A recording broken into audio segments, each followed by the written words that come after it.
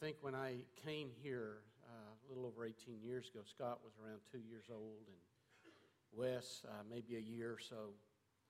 And I've had the joy of watching them grow. And I've had the privilege of seeing them surrender to God with everything. I remember when Scott walked away from basketball. And God was just moving on his heart. And all of a sudden, as important as basketball was to a young buck, God became more important. I watched Wes go through the challenges of baseball, and then realizing that everything that happened to him was part of God's plan and script that God wrote for his life. And he realized there was something more important than baseball, and that's God. And so as I began to think about what I was going to do and how to close out our year, these two young men came to my heart. And so we sat down and ate. I had to pay for it, but we ate together. And we discussed a wonderful passage of Scripture. And I want to invite you this morning to open your Bible to the Gospel of Luke chapter 15. And we're going to attempt to break down the prodigal son to you, okay? Of course, the word prodigal is not found in the parable, even though most apply to the young son as the prodigal. However, I tell you what I think. I think it might be better applied to God. You can decide that as we walk through whether the prodigal is really the young boy, which will be played by the role of Wes this morning, or whether the prodigal is really God, okay? In Luke chapter 15, and I don't want to read this particular verses, but if you look at verse 1 and 2, what we find is Jesus interacting with two groups of people. And both groups are represented in the story of the prodigal son. Verse 1, we have the tax gatherers and the sinners. They were the wild ones, but there was something about Jesus that always got their attention. Everywhere you read in Scripture, you find that the wild ones were attracted to the message of Christ. They wanted to hear what was going on. We might call them the libertines. They're the ones who lived with wild unrestraint in their life. They were after something. There was a hole, perhaps, that they were trying to fill. And they tried everything. And Wes will tell us a little bit about that. In verse 2, we find the Pharisees and the scribes. These were the hardline religionists. When you read about them in Scripture, you always find them kind of grumbling. I don't think they ever understood the joy of the Lord or what the joy comes from the Lord. We might call them the legalists. Now, by way of introduction, what I want you to know is this. They're both lost, okay? Both of them are alienated from the Father, but in different ways. One was lost to wild unrestraint. We have an indication, and Wes will maybe tell us that something happened in his life. He woke up. I don't want to steal your thunder. I believe, came to the Lord. The other one, I think Scott's got the harder job because we don't really know what happened to him. What we do know is that both of these were lost at the time of the story when it was told. Both were pushing human performance. And what I mean by that, one in maybe the religionist in a good way, the wild child in a bad way, but both of them were emphasizing their own activity, their own actions. What our hope today is to show you that you're not saved. You don't go to heaven by being good. You don't go to hell by being bad. You go to heaven because you're saved. And so what our intention is and what we talked about was try to get across to you that the only way someone enters eternity with Christ is through what's called radical grace. And that's what we want to talk to you a little bit about, okay? Would you stand in honor of God's word? And why don't we begin reading verse 11? We'll read through verse 32. And then after that, Wes is going to come. After that, Scott will come, and then I'll close, okay? Luke 15, beginning verse 11. And he said, a man had two sons. The younger of them said to his father, Father, give me the share of the estate that falls to me. So he divided his wealth between them. Not many days later, the younger son gathered everything together and went on a journey into a distant country where he squandered his estate with loose living. Now, when he had spent everything, A severe famine occurred in that country, and he began to be impoverished. So he went and hired himself out to one of the citizens of that country. He sent him into the fields to feed swine. And he would have gladly filled his stomach with the pods that the swine were eating, and no one was giving anything to him. By the way, that's the way the world is, by the way. But when he came to his senses, he said, "How many of my father's hired men have more than enough bread, but I'm dying here with hunger? I will get up. I will go to my father and will say to him, 'Father, I've sinned against heaven and in your sight. I am no longer worthy to be called your son. Make me as one of your hired men.' So he got up and he came to his father. But while he was still a long way off, his father saw him, felt compassion for him, ran and embraced him, and kissed him. And the son said to the father, 'Father, I have sinned against heaven and in your sight. I am no longer worthy to be called your son.' But the father said to the slaves, 'Quickly, bring out the best robe, put it on him. Put a ring on his hand and sandals on his feet. Bring the fatted calf, kill it. Let us eat and celebrate. For this son of mine was dead and has come to life again. He was lost and has been found.' And they began to celebrate. Now his older son was in the field, and when he came and approached the house, he heard the music and dancing. And he summoned one of the servants and began inquiring what these things could be. And he said to him, 'Well, your brother has come, and your father has killed the fattened calf, because he received him back safe and sound.' But he became angry. He was not willing to go in. And his father came out, began pleading with him. But he answered and said to his father, 'Look, for so many years I have been serving you. I have never neglected a command of yours, and yet you have never given me a young goat, so that I might celebrate with my friends. But when this son of yours came, who has devoured your wealth with prostitutes, you killed the fat calf for him.' And the dad said, 'Son, you've always been with me, and all that is mine and yours. But we had to celebrate and rejoice. For this brother of yours was dead and has begun to live. He was lost, and he has been found.' Father, I pray for these young men that will be sharing today.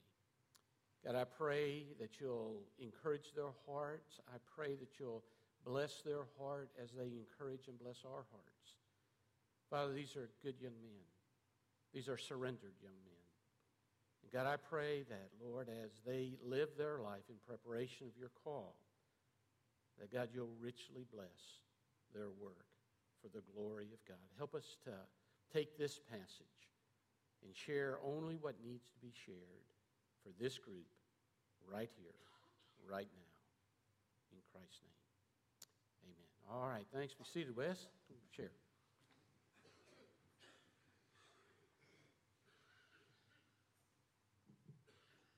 I don't understand why I don't get one of the headsets, but it's whatever. We come in a point in our lives sometimes where we have to make decisions. We have to make decisions for ourselves, and sometimes we'll make a decision and we look back on it, and that was just a terrible decision. Like Brother Tom here, he decided that he was going to let me and Scott talk 10 minutes. He'll be lucky if he even gets a chance before Sunday school. I don't know. But right here, here's the situation of a boy who came to a point in his life where he decided to make a decision. And like Brother Tom's decision, it was by far the wrong decision. So, here's the situation. This boy's been living with his dad, living in a sheltered life, living in a good home. And he sees the excitement of the world and what it has to offer, and he decides to leave home and go for it. In verse 12, we notice he's asking for his inheritance. And back then, probably like it is today, you're supposed to get your inheritance when the father dies and the will's written or whatever, and each son or each child gets what they're supposed to get. And so in this instance, the son's saying, "Dad, you need to hurry up and die, but you're taking too long, so give me my stuff. I'm tired of being here. I want to go." So he's basically saying, Dad, I wish you were dead because I want to go live in the world. And then we get to 13 and 14. That's when the prodigal living and the fall occurs. You see, this young boy, he entangled himself in all the fascinating sinfulness of the world and the draws of the world. He probably found himself in the Middle Eastern Las Vegas or Hollywood. And he lived it up. He spent it on careless sins, on things that all it did was drain him. He was on this worldly treadmill. You know, he was spending all this energy, spending it all up on these worldly sinful things. But in reality, he wasn't going anywhere. Just like when you're on a treadmill, you're spending all this energy, but you're not going anywhere. And by the end of it, he's drained it all. He's drained all of his last energy. He's drained it all. And then 15 and 16, verse 15 and 16, he hits rock bottom. He's at the point in his life where he has nothing. All of his friends that he thought he had due to his money had left him. He had nothing to do. He didn't have no food. And so he's feeding pigs for a living. And now, due to who Jesus is talking to here, you know, the Pharisees, probably some tax collectors and some sinners, this boy's probably of a Jewish heritage. And for him to even be around some pigs was just quite disgusting. It was literally sinful for them to eat it or to be around it, to touch it. So what this boy was literally in, he was stuck in sin. He was stuck in sin, feeding a sinful thing. And the only way out of it, as we see in verse 17 through 24, something beautiful happens. He notices that the only way I can get out of this is if I go home to Dad. I know that at Dad's house, even the servants are getting fed good. At Dad's house, there's peace. At Dad's house, everything's okay. And so the boy, he decides it's time to go home.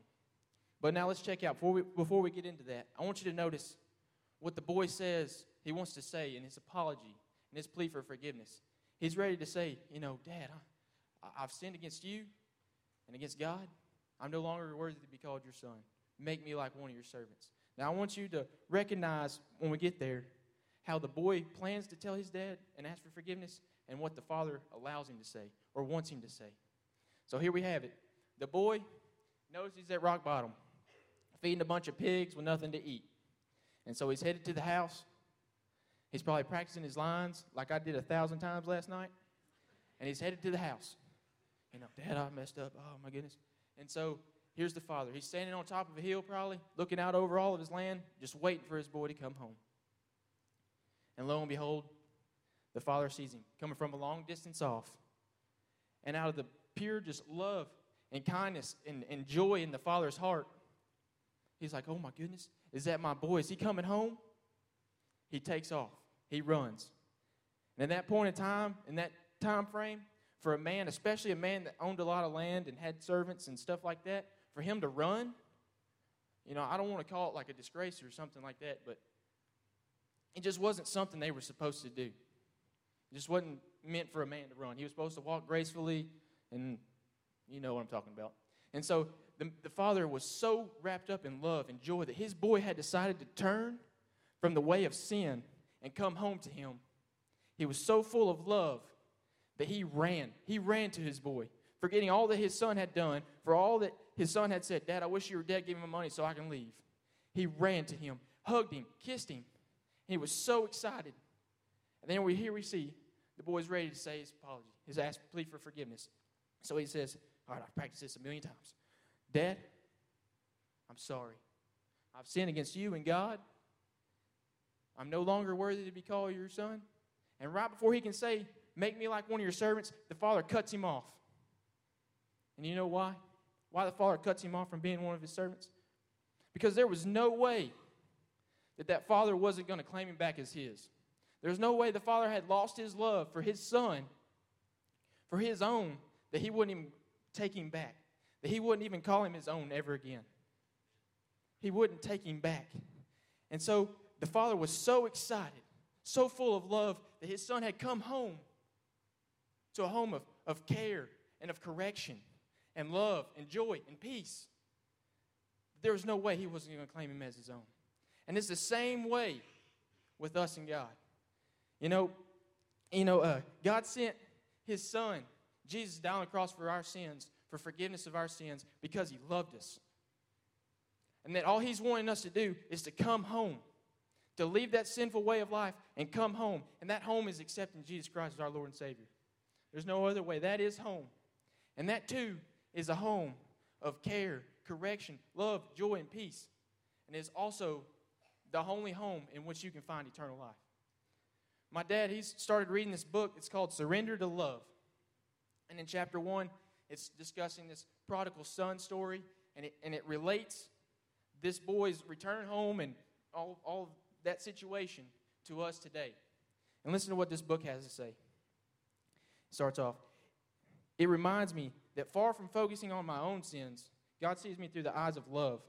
All my fears about how God will respond to me and my sin wash away as I see the Father running to me.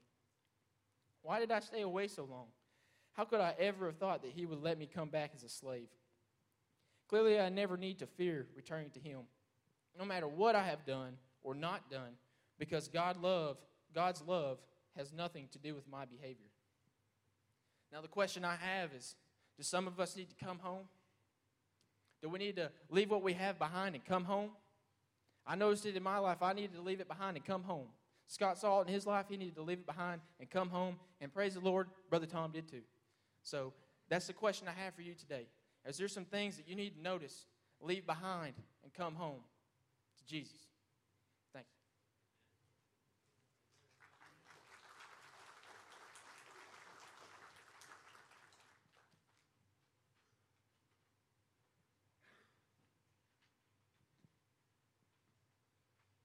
Church, the older brother in this story is a character that's often looked over.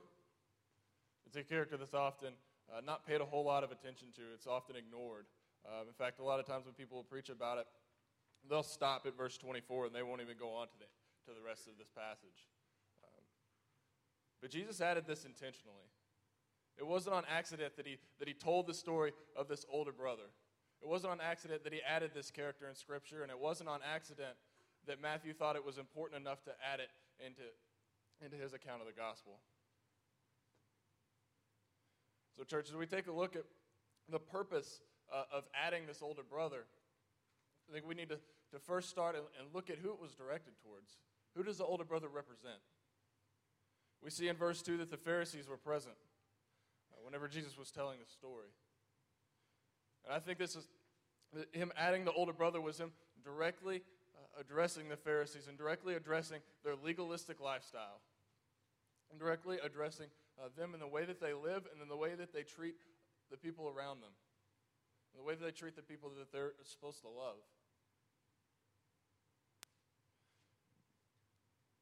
The church, as we begin to look at this, we see a character who's not just a jealous older brother. The church, whenever when Brother Tom first asked me to take a look at this and to talk about this older brother, I thought, how am I going to talk 10 minutes about an older brother who's just jealous of his little brother? As we begin to dive more into this, you see, this is not a story of just a jealous older brother. This is a story of an older brother who's very self-centered, who's very selfish. This is an older brother whose relationship with his father is not about loving and serving his father, it's about himself. Church, this older brother, his whole relationship with his father, everything that he did for his father, all the serving he did for his father was not for his father, not because he loved him, it was for the reward that he would get in return. Church, he did it for his own recognition and for his own glory. And church, he saw, the older brother saw, as he viewed his relationship with his father, it was 100% performance-based. It was only about what he could do. It was only about how good he could be. What he failed to see was that his father loved him no matter what he would do. There was nothing he could do to make his father love him more, and there was nothing he could do to make his father love him less. And so, with this attitude that the older brother had, this lifestyle that he lived, we see that this selfishness and this performance-based nature has caused him to resent his younger brother when he came home. When he came home, he was not overjoyed with the return of his brother, that his brother had come back to the father, that his brother had come back to the family. He resented him. He was angry. And so when he went to confront his father, the only thing he could point to was said, Father, look at all that I did and compare it to all that my little brother did. Why are you throwing a party for him? Why did you kill the fattened calf? Why did you do all of these things for him? Why are you celebrating him and you never celebrated me? All he had to point to is what he had done. And what he didn't realize is it didn't matter what he did. His father was going to love him. In church, we see this a lot with our people today, don't we? We see this a lot with the people in the church today. We see a lot of people who their relationship with God is 100% about themselves. The relationship with God is not centered around Him and serving Him and loving Him. It's about what God can do for them. They don't love God, they love God's stuff. They don't serve the Father for the joy of serving the Father. They serve the Father for what the reward they will get in return. In church, these kind of people, they point out everything that they can do. They try their hardest. They give everything they have to be good enough. Give everything they have to do good enough. What they fail to realize, and what we often fail to realize, is it doesn't matter how good we are, church. The basic human condition, we will never be good enough. It doesn't matter how much good we do. It doesn't matter how good we think we can be. We are not able and we are not capable to be good enough. Church, it says in Ephesians 2:8, it is by grace that we have been saved, through faith. Not by actions, not by works, not by performance, lest any man should boast. Church, we cannot work our way to salvation. We cannot work our way home.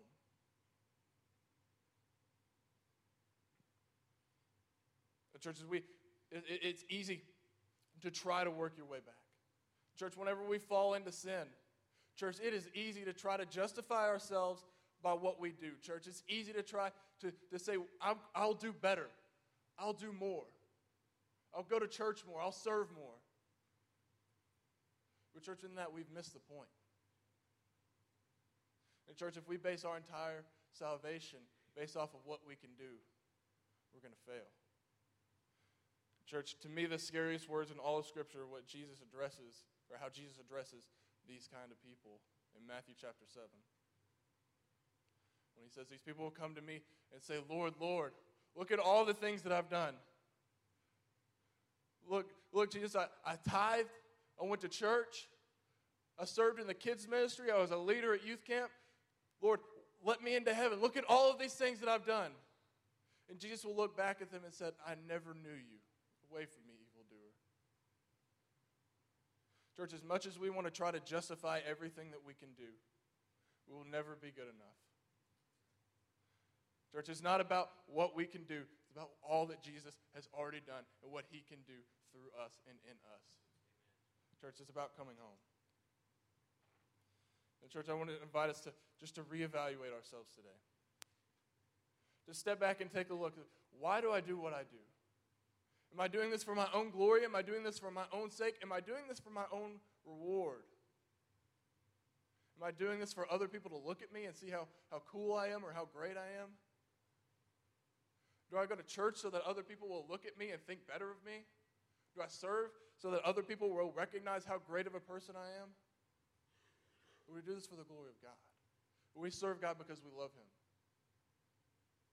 Do we love God or do we love His stuff? Close, just invite us to reevaluate, evaluate ourselves on why we do what we do, and why we are who we are. Good job. Well, with all the stuff we hear about with regard to young people and things like that, when you hear these two young boys, you get the sense that the church is okay, huh? And the church will be okay. Whoever came up with the word prodigal to refer to the younger son, I don't know. But if you were to go to the dictionary and you were to type in Google prodigal, here's what you would read. Reckless, the one who gives away all that he has, spendthrift, the one who not only gives away everything that he has,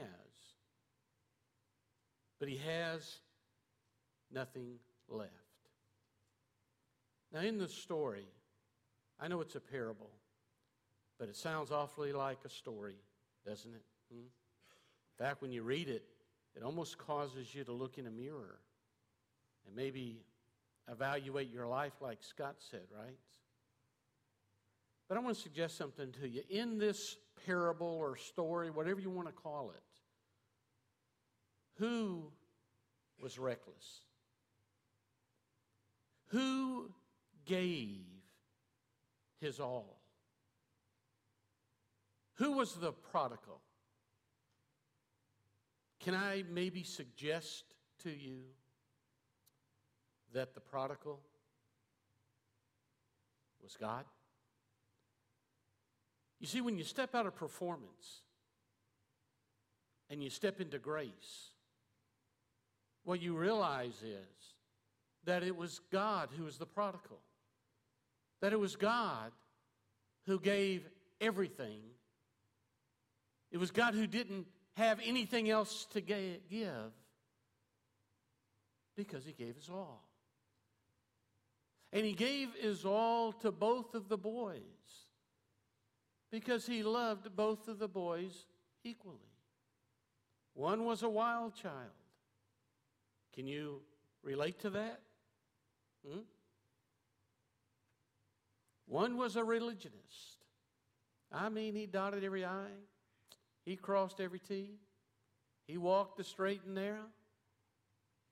And Scott said something about tithing. Don't pay attention to that tithe. But he did all the other stuff, right? And yet both of the boys were messed up. Both of the boys, one of them I think Cain. I believe he really did. The wild child.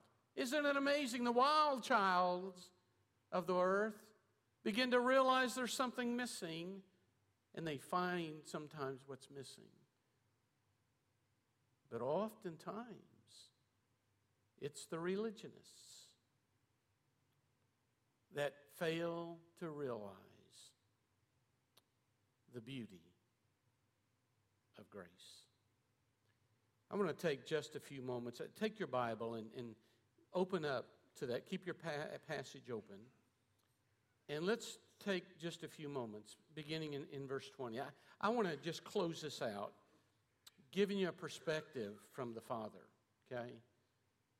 Because I think the goal that we three have to you is to help you realize what an awesome God and what a loving God. And there's something in this passage that we don't want you to miss, something you really need. If you look at verse 20, notice first of all what he saw. He got up and he came to his father, but while he was still a long way off, the father saw him. Amazing, isn't it? A long way off. Anytime you're outside the will of God, it's a long way from the Father. But as he was a long way off, the dad sees him. That tells us that the Father's looking. He's wondering, he's watching, he's looking. Every day that boy was away, Dad was looking and watching and waiting. In the human part of the story, perhaps the dad was wondering how the boy was doing. Maybe if the boy was even surviving. You see, the dad knew the boy was in trouble because any boy that leaves his dad the way this boy left his dad is going to be in trouble. Huh? Can you relate to that? I can. 20s were tough. I'm glad 30s come because I don't like the 20s in my life. See? And when a boy leaves the dad the way this boy left his dad, dads know there's trouble. And yet the Father's watching. The Father's seeking. And then Scripture, that's what it tells us about God. That God's a seeking God. That God takes the initiative. That God goes out looking. He's the reckless one. We don't find in Scripture man seeking God. We find God seeking man. In fact, the Bible says there are none that seeketh after God.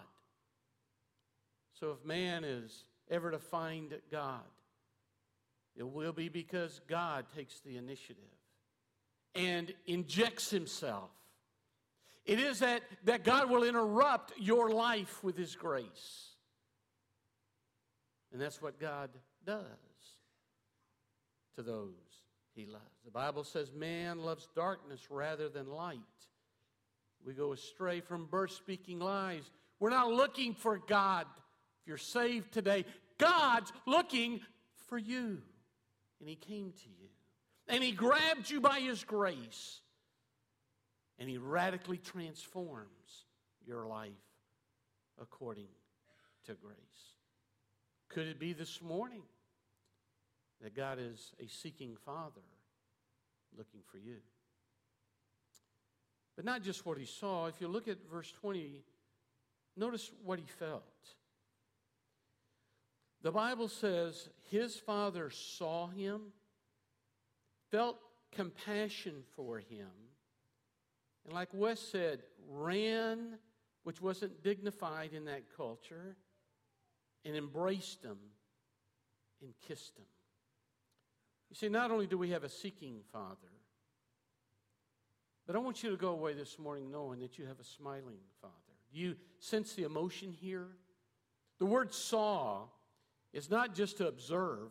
It's a word which means to stare, to discern, to look and see inside the heart, through the eye gate, into the heart of where people are. That's what that word means. I was talking to a young preacher some time ago, and he asked me, he said, how have you made it 18 plus years at one church? And I wanted to say because they're deaf and dumb and blind, but I didn't. I said, well, I'll tell you, part of it is that my 20s were so bad, that sometimes when I preach, God allows me to see through the eye gate into the soul of the people, primarily the men.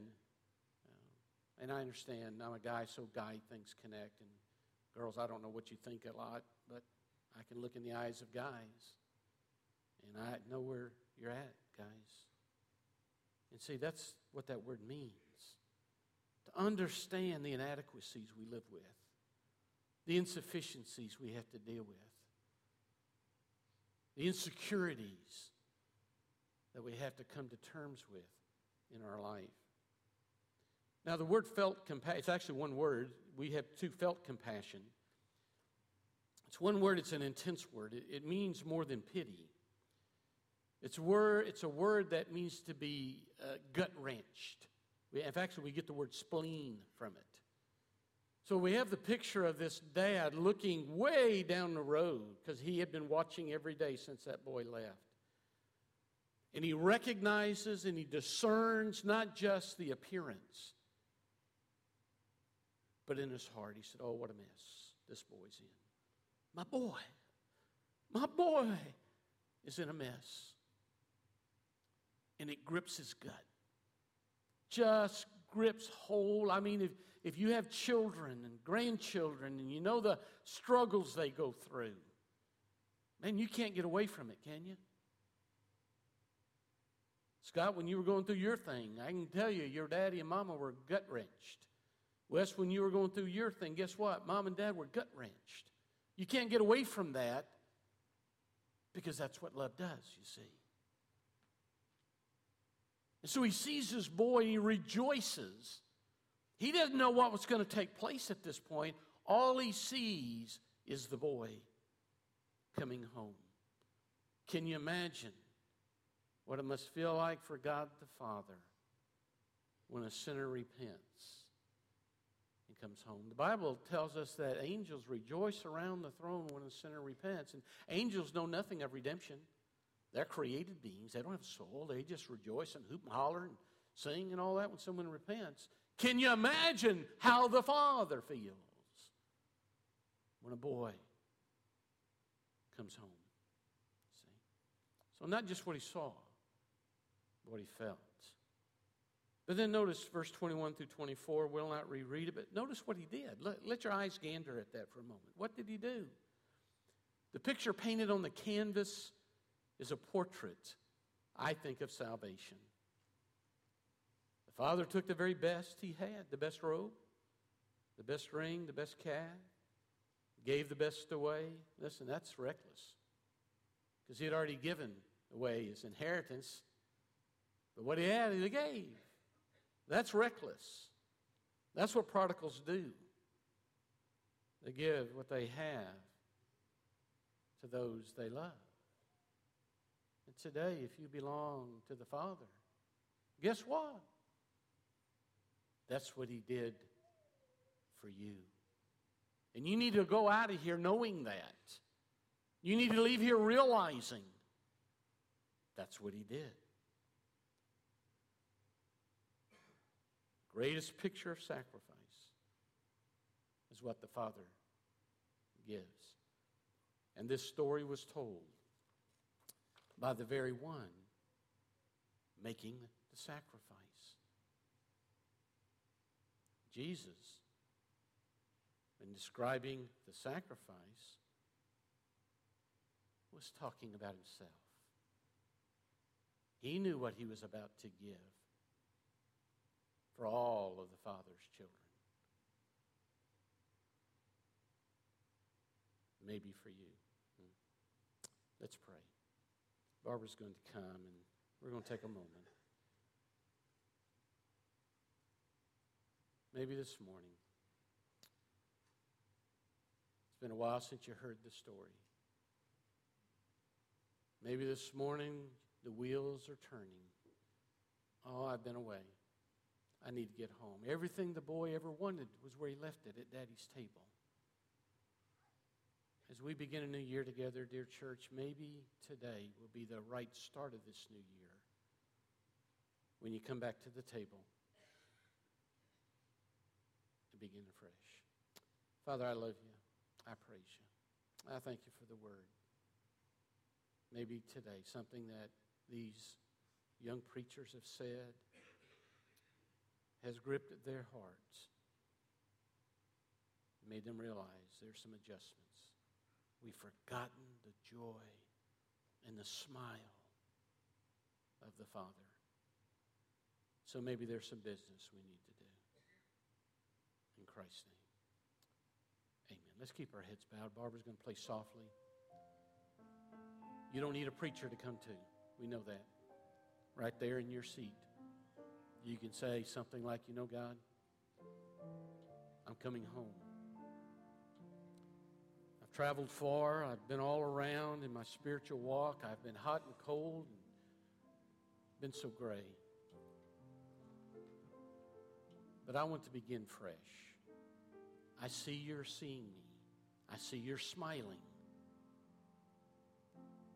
And so today, dear God, I commit to you. This year will be your year.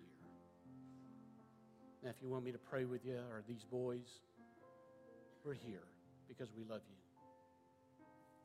And if you'd like to come and have prayer, then we invite you to do that right now.